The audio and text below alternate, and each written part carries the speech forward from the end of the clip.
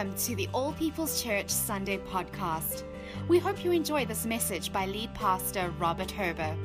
For more messages and resources, head to allpeopleschurch.org or download our free All People's app. I am a part of his body. I am fearfully and wonderfully made. I have been given a spirit of power, love, and discipline. I choose to believe his dream.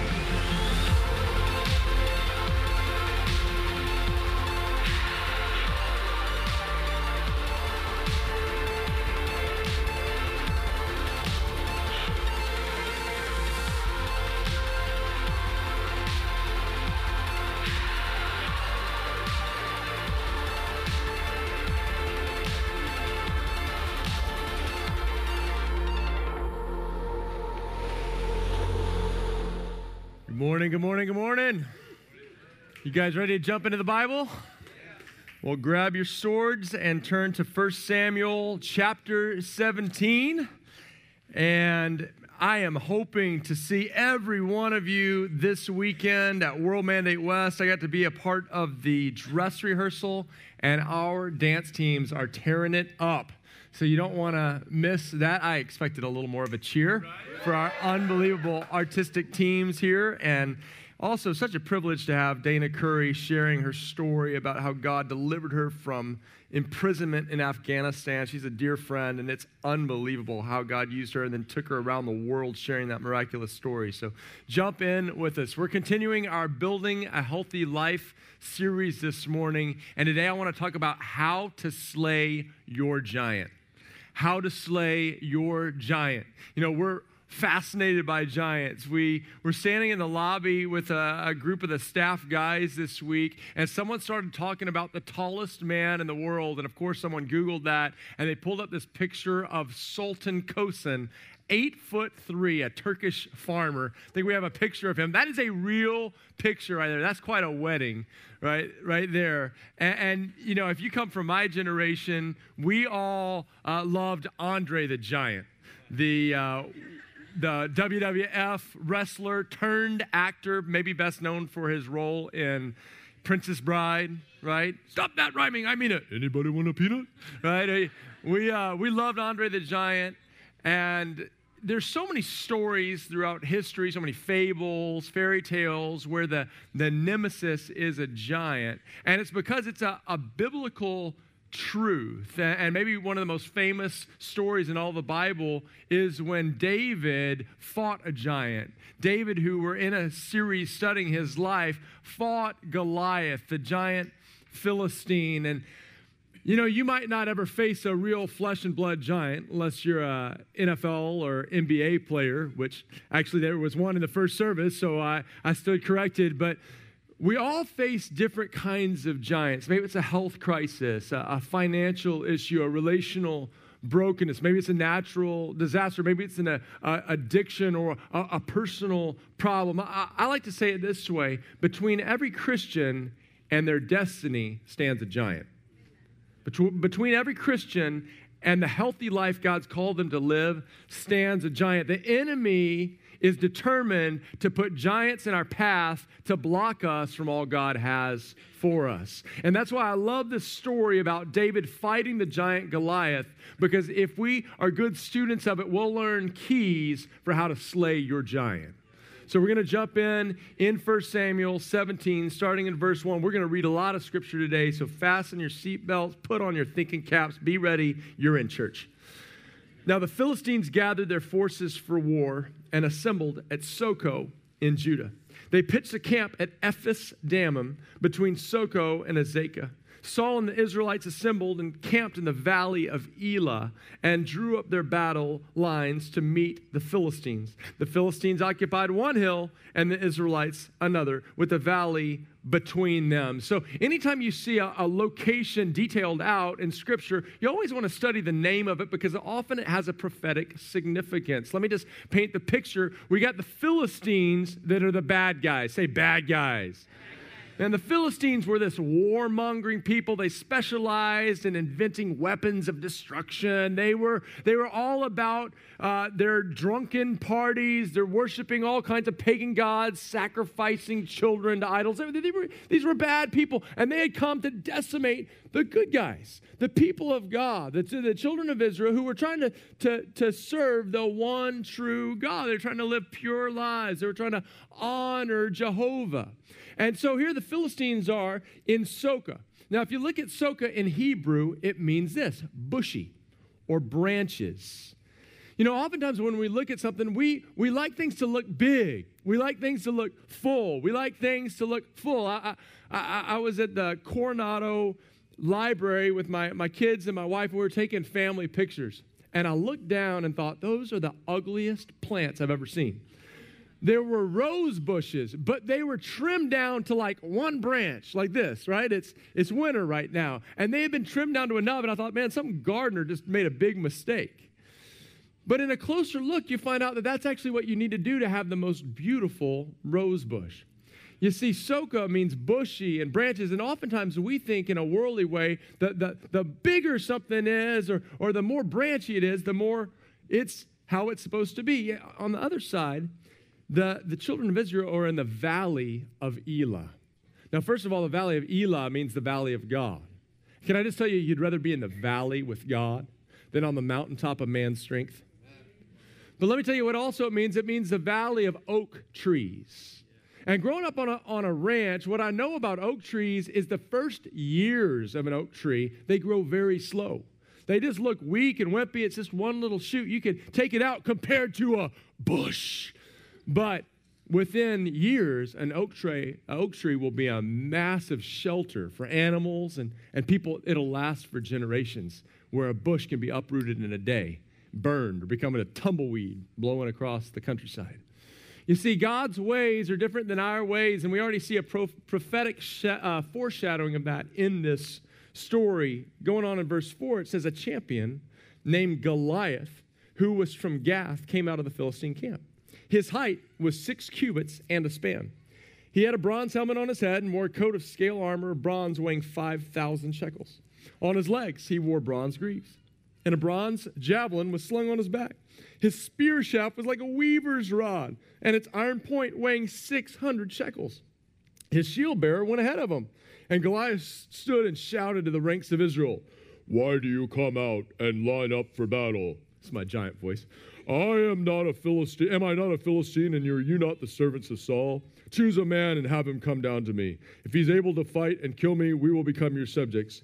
But if I overcome him and kill him, you will become our subjects and serve us. Ha, ha, ha, ha, ha. I added that for emphasis.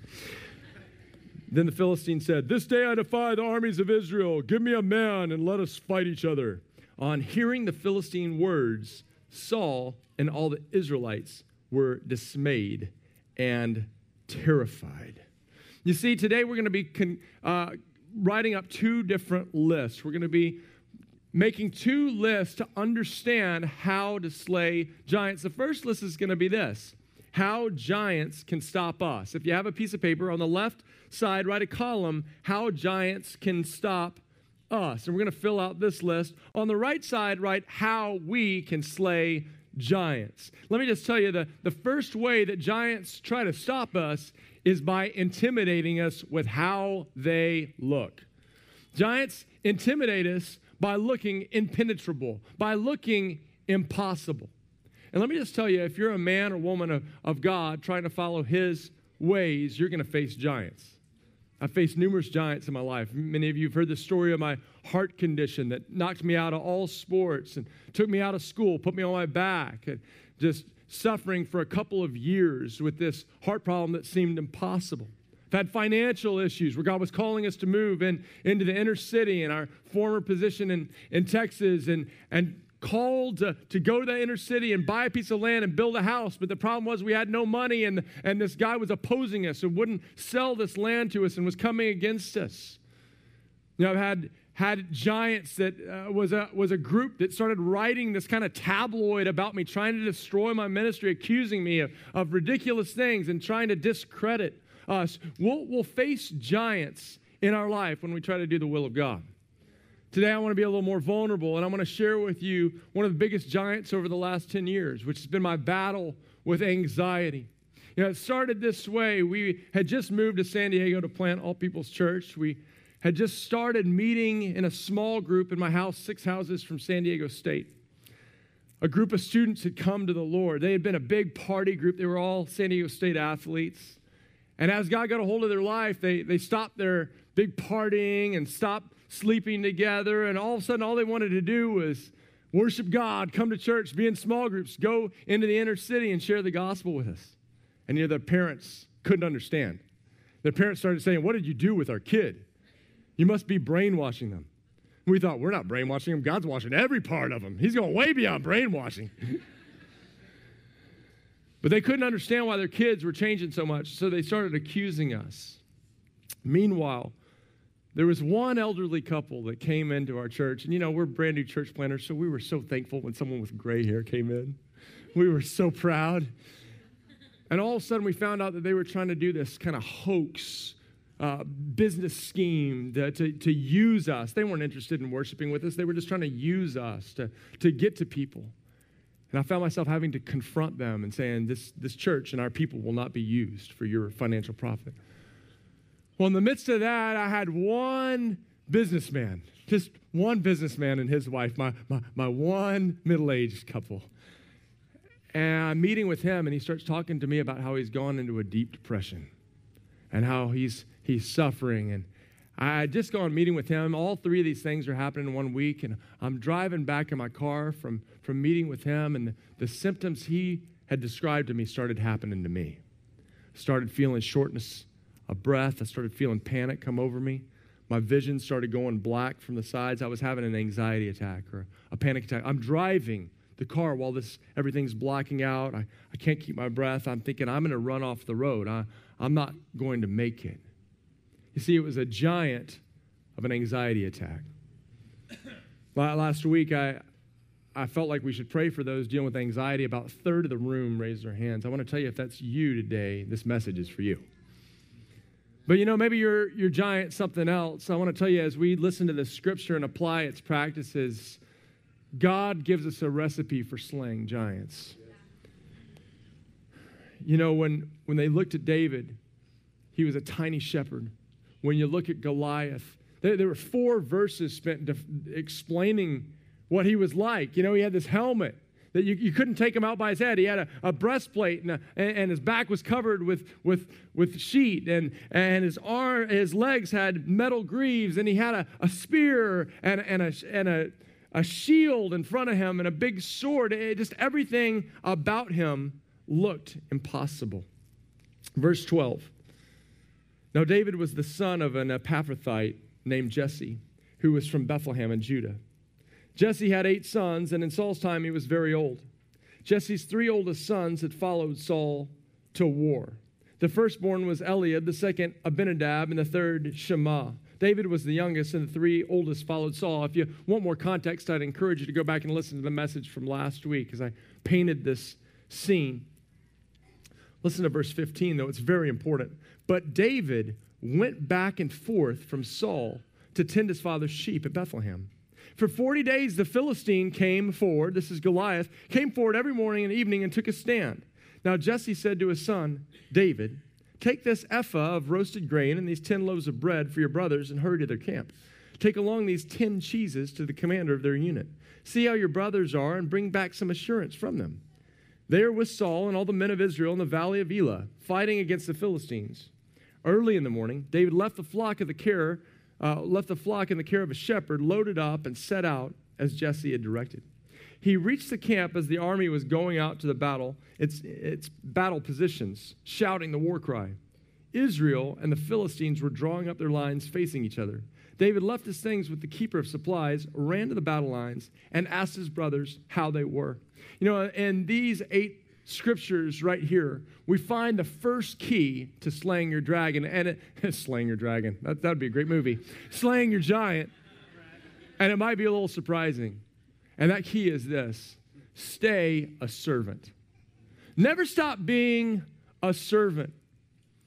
This is a little surprising because what David does, I don't think most of us would have done. If you remember last week's sermon, if you remember 1 Samuel 16, David was out in the sheep pen when the prophet Samuel comes to anoint a new king. He picks David and anoints him as the next king of the whole nation. And then if you did your homework and read the last part of the chapter, you saw that David all of a sudden was pulled from the sheep pen to the palace to be the palace musician. It's like David just won Israel's Got Talent. Right? And he just got pulled from anonymity to being the most famous guy in town, put in royal robes. All of a sudden, he has the recording contract in all of Israel. He is like the voice of Israel, and he is there. And what does he do? He doesn't think that being a shepherd's too lowly. It says this in verse 15. He goes back and forth from the king's palace to being a shepherd. Can I just tell you that there's no job too lowly for you and me? We always need to stay a servant. And so here he is. He's been anointed the next king, and his dad calls him and says, hey, David, I need you to run some bread to your brothers. Hey, and take that cheese tray too. Right? I mean, what's the first act of David after he's been anointed king? Take a cheese platter to the army, David. And I love it. It says he gets up early in the morning and does it. I was telling my kids this week, we were doing our family devotional. I said, we have the most wonderful example of someone staying a servant in your grandfather and your papa, Steve Herman. Many of you know him in our church. He leads our School of Transformation. He's our Caleb Zone pastor. What you might not know about Steve was he was a nationally known transportation attorney before he came here to do this. And what you also probably don't know is that he made millions of dollars in real estate beforehand, before coming and doing this. But what I love about Steve is he doesn't make those things known. And he's always serving. And the fact was that when we had to move from San Diego State to here and get this building ready fast, he goes and volunteers to take the job of scrubbing the toilets. He is the best toilet scrubber I've ever seen, by the way. But you know, as long as I've known him, that's what he's done. I've seen him clean more floors. I've seen him paint more walls. I've seen him move more people. Now, if you're moving this week, don't get any ideas. But I've seen him serve people more than anyone I know. You know, if you've ever talked with him, you know his IQ is like genius level. You've only understood about half the words he says to you. But here he is, always staying a servant. You know, when we stay a servant, we resemble Jesus. When we stay a servant, we mirror Jesus to the world around us. The Bible says about Jesus that he didn't come to be served. Here's the King of Kings, the Lord of Lords. And it says he didn't come to be served, but to serve and give his life as a ransom for many. Oh, so amazing. But the other thing about staying a servant is you put yourself in a place to be promoted. People are always moving from job to job because they want something better. Can I tell you, the way to be uplifted is to go down low and to serve. People move from friendship group to friendship group. I'm looking for cooler friends. People move from church to church. They move from city to city, always looking for something better. Can I tell you, the way to get to something better is to go lower? God's way is to serve. The Bible says, humble yourself, and he will lift you up. Jesus was a servant, and therefore he was exalted to the highest place. Slaying a giant comes to those who serve. Here we go, verse 23. As he was talking with them, Goliath, the Philistine champion from Gath, stepped out from his lines and shouted his usual defiance, and David heard it. Whenever the Israelites saw the man, they all fled from him in great fear. Now, the Israelites have been saying, do you see how this man keeps coming out? He comes out to defy Israel. The king will give great wealth to the man who kills him. He will also give him his daughter in marriage and will exempt his family from taxes in Israel. David asked the man standing near him, what will be done for the man who kills this Philistine and removes the disgrace from Israel? Who is this uncircumcised Philistine that he should defy the armies of the living God? They repeated to him what they had been saying and told him, this is what will be done for the man who kills him. When Eliab, David's oldest brother, heard him speaking with the men. He burned with anger at him and asked, "Why have you come down here? And with whom did you leave those few sheep in the wilderness? I know how conceited you are and how wicked your heart is. You came only to watch the battle." You know, this brings us to the second way that giants try to stop us, and that is by hurting us through what they say. Giants try to stop us by speaking harshly to us, by hurting us through their words. So Goliath is taunting David, and when he speaks to the Israelites, they all run from him. They're afraid of him. That's the thing. The enemy does not play fair. When I had this anxiety attack, I'm driving down the road, I'm having this anxiety attack, immediately the enemy starts speaking to my mind. And he's saying, "You're not going to make it. You're not going to survive this." And then he starts speaking this. If you're dealing with this when there are not even 50 people in your church, how will you ever deal with it when there are 500 people in your church? You can't even handle this small little church. You might as well give up. Enemy ever told you to give up before? He loves to speak to us. These giants love to come against us and tell us, "You're not good enough. You're not going to survive this sickness you have. Your marriage isn't going to make it. Your kids are not going to walk with Jesus. Your finances are devastated. You're not good enough," right? And if it's not just the giant speaking to him, then his brother comes and starts speaking to him. You know, have you ever had that? You're in a crisis and then someone comes and goes, "Oh man, you're toast." You're like, this is David's older brother. If anyone should love him, it's his older brother. What does his older brother say to him? His older brother says he burns with anger at him. "Why have you come down here? And with whom did you leave those few sheep?" You know what the enemy tries to do is question our motives. Like, why are you here? You shouldn't be here. And then he belittles us. "Who did you leave those few sheep? You're not even a good shepherd." Like, not only are you a shepherd, David, you just have a few sheep, right? You loser. You're a shepherd with a few sheep, right? And who did you, and then look at what he does. Then he attacks his character. "I know how conceited you are." But poor David, he just showed up with a cheese platter, and he's getting called conceited. I mean, come on, he's come to away. He's just taking care of some fluffy little white sheep and has a cheese platter, and he's getting called conceited and wicked. What in the world? This is how the enemy plays. This is what he does. And we can't listen to him. You can't listen to the enemy. When he says you're not going to make it, you have to say, "No, I know that all things work for good for those who love God and are called according to his purposes." He says, "No, you're going to be defeated. You're going down." You say, "No, I'm more than a conqueror through Christ Jesus who gives me strength." Right? You say, "Oh, I can't handle it. I'm going to die." And then you have to remind yourself, no, the Bible says he won't give me more than I can handle. Right? You have to remind yourself of the truth of God. But let me tell you the second key I see, because maybe it's a little surprising to you. Verse 26 unpacks it. David asked the men standing near him, "What will be done for this man who kills this Philistine and removes this disgrace from Israel?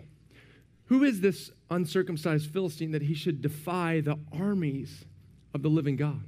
Let me tell you the second key I see to slaying giants is live loyally. Live loyally. And why do I say this? Because if David was just into preserving his own life, he would have turned and run. Right? He would have been out of there. Why? Because there's a giant about to kill you. But that's not who David was. David was loyal to God. He wanted to see God glorified. And David was loyal to Israel. And so when someone was disgracing his people, he said, those are my people, right? Who is going to defy the armies of Israel? He was loyal. And a loyal person stays and fights. If you're in it just for yourself and your own nice little fluffy life here in San Diego, every time a giant comes, you're going to take off the other direction. But if you're loyal, you'll actually step in to the battle. You'll actually step up and say, you're not messing with the people of God. That's what I'm praying for in this church, is that we have people that don't just care about their own little lives, but you say, I want to see God glorified in my city. I want to see the people of God built up into a beautiful bride that's transforming this region and deploying people all over the world to see transformation in the nations. And you say, but what have the people of God done for me? I'm loyal to people who are loyal to me. Can I just tell you, what have the people of God done for David? David's dad, the prophet came into town to his house. David's dad left him out with the sheep. And then his brothers, they're harassing him. And the army doesn't accept him. They just make him the cheese boy, right? David could have said, no, I don't want anything. All you jokers, you deserve to get beat up by this giant. You know why David was loyal? Not because people deserved it. David was loyal because we have a loyal God. And he was filling David with his love and his heart and his hunger for his glory and his desire to see the people of God be all they're called to be. Let me ask you, do you desire for the people of God to be all they're called to be? If you do, you will stand up and fight giants. Live loyally.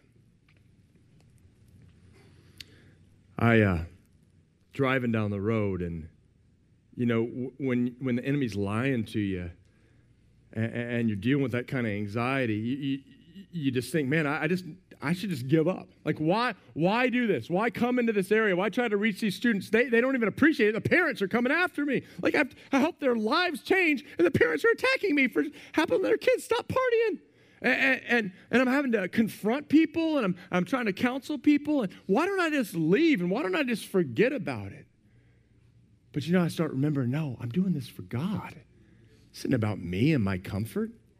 And I'm doing this because I love people. And I'm seeing these people changed. And they're going to live out their kingdom destiny. You do it for someone else. And can I just tell you, when you live loyally, you attract loyalty. When you live loyally, you attract people's loyalty. And so I'm driving down the road, and I thought, man, I need some friends. So I called Kendall, and I called Jonathan, our pastor down in Mexico. He was with us in San Diego at the time, and I called them, and I'm like, guys, I am wigging out. I'm dealing with anxiety. And they said, we're stopping everything we're doing. We're coming to get you. We're taking you out to the country. We're going to get some fresh air. We're going camping. Praise God. When we sat around that campfire, they said, we're just going to start worshiping, and we're going to pray for you, Robert. Some of you have heard that story where we're just worshiping and praying, and the presence of God descended. And he just removed that anxiety right off me and replaced it with joy and power. Can I tell you, we need a loyal people, because when you come together, God shows up. Yes.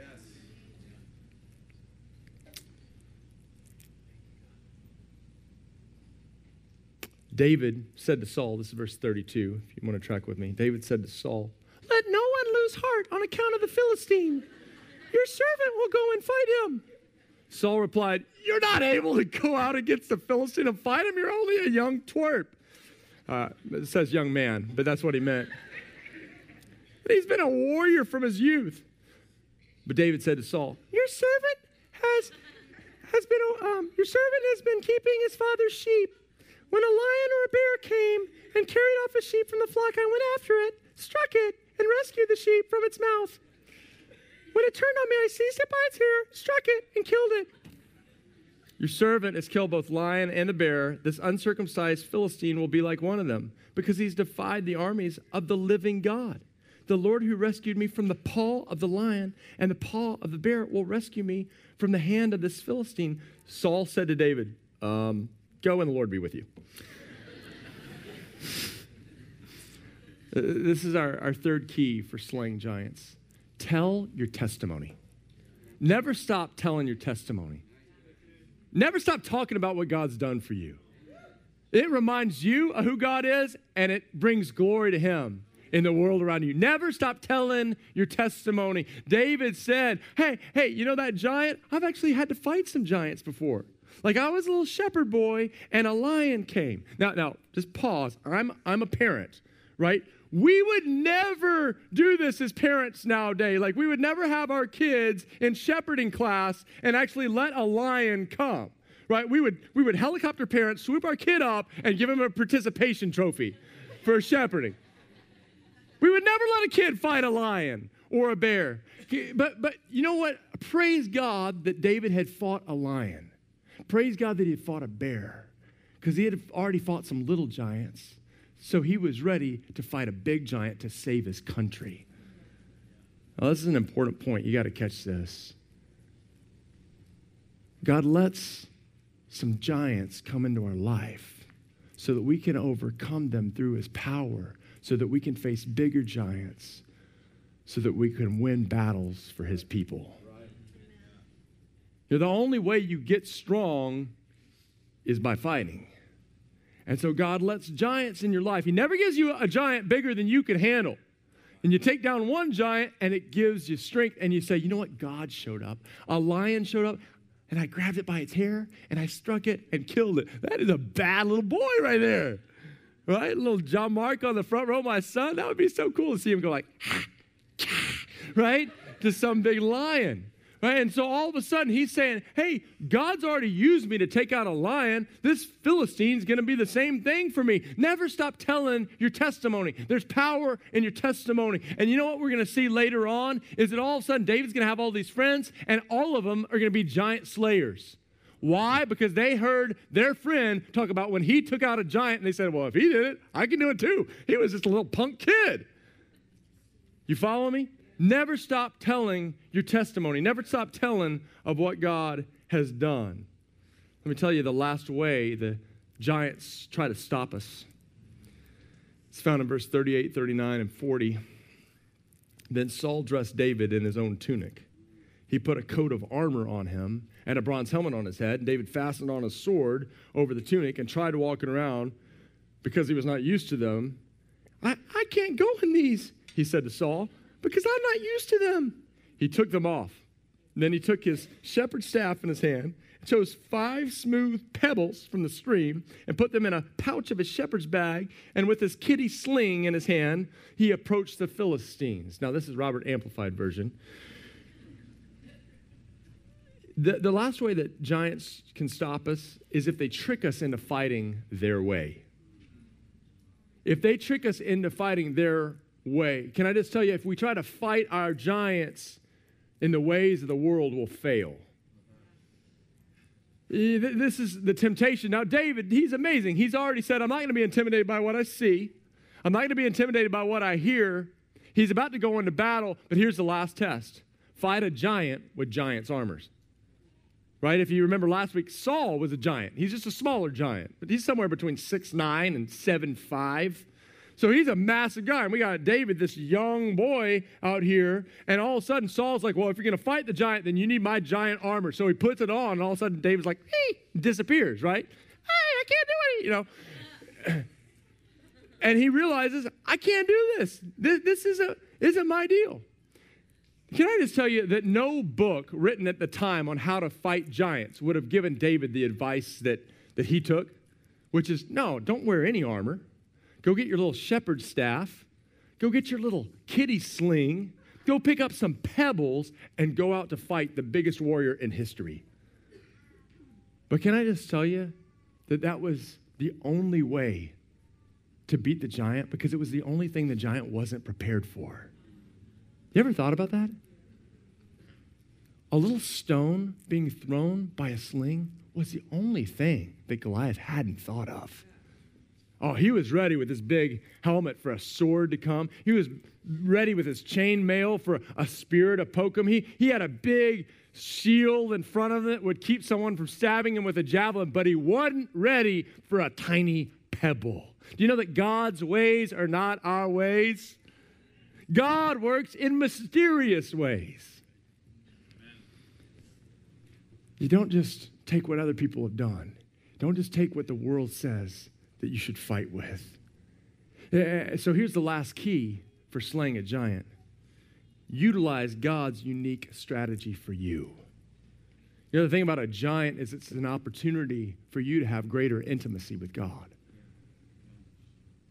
Because you don't know what to do. So you're forced to draw near to him and say, God, I need help. God, what's the plan? I got to hear your voice. Giants make us desperate for communion with God. And when you commune with God, it transforms your life. Watch this. This is so beautiful. It says, meanwhile, the Philistine with his shield bearer in front of him kept coming closer to David. He looked David over and saw that he was little more than a boy. Here's that phrase again, glowing with health. Do you know that when you get close with God, when you go draw near to him, you start glowing with health? That's what the series is about. You draw near to God in the midst of your challenges, in the midst of your pain, and you start glowing with health. Health is not the absence of problems. Health is meeting with God in the midst of the trials of life. That was good. You hear me? Health is not the absence of problems. If I could just get every single thing perfect, then I'll be healthy. No, everything's not going to be perfect. The Bible says in this world you will have trouble. The question is, will you meet with God in the midst of your trouble? If you do, you'll be glowing with health. About to start preaching. Yeah, at the end of this summer, 10 years later, I start dealing with the same thing. I'm going on these 3 overseas trips, and nothing makes me deal with anxiety more than knowing I'm getting on a 14-hour plane ride in a tiny little seat. I'm kind of a tall guy and going to be cramped in there and then be in rough sleeping environment. I'm going on this trip to the outback of Mongolia and then Guatemala, then Thailand, and I'm like starting to wig out, and I'm getting anxious about my anxiety. Okay, has that ever happened to you? You're fearful of being fearful? Like, we're just weird as humans, right? And it's all I can think about. I'm just dealing with all this anxiety. And I hear this gentleman talking about taking these high-powered drugs for anxiety, not illegal drugs, but just a high-powered medication for anxiety. And I just think, you know what? That's just it. I'm so tired of fighting. I just want to take that way out, and maybe that's it. Because I'm just sick of fighting this fight. And hear me. I am a fan of doctors. We have amazing doctors and nurses in this church, and I take prescriptions and send sick people to hospitals, and I believe in that. But here was the point. I was tired of fighting my fight. And so I heard this, and I just thought, you know what, I'm going to do that. I just want to do that. But I went and talked to my wife. I said, Steph, I'm dealing with anxiety like crazy, and heard this man talk about this. Maybe I should just go and get that. And she looks at me, and she goes, you know what? That's not what you're supposed to do, Robert. God wants to carry you through this. I think you need to press into the Lord. I looked at my wife. I'm like, why are you always right? Any of you men have a wife like that? Like, yeah, a few of you. If you're not raising your hand, you should raise your hand real fast. Well, marriage conference all of a sudden. Raise your hand, man, all of you. So what did I do? I went and got my 5 smooth stones. I went down to the river of life, got in the Word of God, opened the book of Joshua, and got my 5 smooth stones. Got some verses, and I wrote them down on note cards, and I started memorizing them, and I started putting them in my pocket, and I want to tell you, that giant of anxiety came. He came strong. He came speaking to me. And you know what I did? I took my little note card and I started slinging those verses. Do not be afraid. Do not be terrified. For the Lord your God is with you everywhere you go. Do not let this word of the law depart from your mouth, but meditate on it day and night. I'm just quoting it. I'm throwing it. I didn't throw 5 smooth stones. I threw 5,000. I'm like, my kids are looking at me. Dad's going crazy. He's talking to himself again. No, I'm talking to the enemy with my 5 smooth stones. I remember one night, it was bad. I mean, the enemy was attacking, and I just kept quoting, and I was saying them out loud. And in the midst of that, it was like, and I could see it in my mind's eye, these huge, loving, warm arms come and wrap around me. This communion, this friendship, this intimacy like few times I've ever known.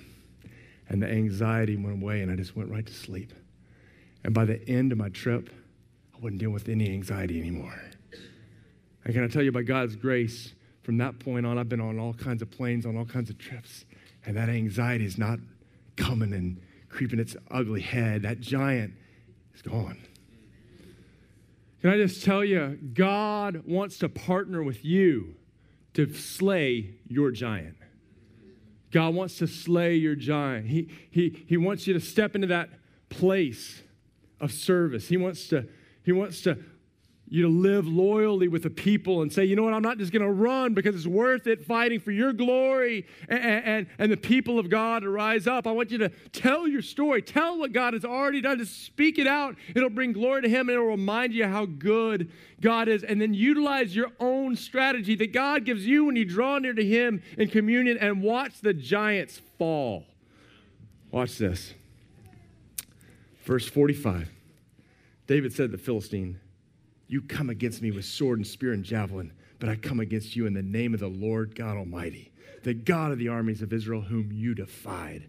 This day the Lord will deliver you into my hands, and I'll strike you down and cut off your head. Hello, shepherd. This very day I will give the carcasses of the Philistine army to the birds and the wild animals, and the whole world will know that there is a God in Israel. When we fight a giant and overcome, the world can see the glory of God. All those gathered here will know that it's not by sword or spear that the Lord saves, for the battle is the Lord's, and he will give all of you into our hands. Can I tell you, when something comes against my kids, it gets me right with it. I'm not going to let my kids go into battle by themselves. Daddy's showing up, right? Do you know that's what God's doing for you? He says the battle's not yours. It's the Lord's. You're God's kid. He's not going to leave you alone. As the Philistine moved closer to attack him, David ran quickly toward the battle line to meet him. 49, reaching into his bag and taking out a stone, he slung it, struck the Philistine on the forehead, and the stone sank into his forehead, and he fell face down on the ground. Hallelujah. Why don't you stand up with me? God wants to slay giants today. God wants you to step into the battle today. Some of us have been running away. Would you just close your eyes right now and just pray with me? Father, today we're the people of God. And I know all over this room that there's different ones fighting giants. They're fighting relational problems, fighting financial problems, fighting physical problems, fighting personal problems, fighting mental problems, fighting addiction problems. Lord, we thank you that your arm is not too short to save, but that you say the battle is not yours, but it's God's. I just want to do this. I've done this in the last 2 services. If you are fighting a giant today, if there's a giant standing before you, would you just raise both hands to the Lord? It's a universal sign of saying, I surrender. You're saying, God, I surrender fighting my own battle. I'm going to let you come and fight this battle for me right now. And you just bring that battle. You just see that battle in your own mind's eye, right? You just see that giant. And I want you to look at that giant and say, God is bigger. So I want you to look right at that giant of finances and say, God is bigger. I want you to look right at that giant of a sickness and say, God is bigger. I want you to look right in your relational brokenness and say, God is stronger. I want you to look at that brokenness or that addiction today and say, God can set me free. You just take that giant today and you lift that up before the Lord. You lift that up before the Lord. He is a giant slayer. And when a giant shows up, God raises up people to take them down. That's who you are. You're an overcomer today. Lord, I'm praying for everyone with their hands up. If you're standing next to someone and you don't have your hands up, just place your hand gently on their shoulder and you just start praying under your breath. We're an army. We're the army of God. We're standing with each other. Today, Father, I pray over this room that you would strongly support those whose hearts are wholly yours. God, I pray that we would hear tomorrow or next week or in the weeks to come of the ways that you defeated giants and that you would be glorified by how you moved in our lives.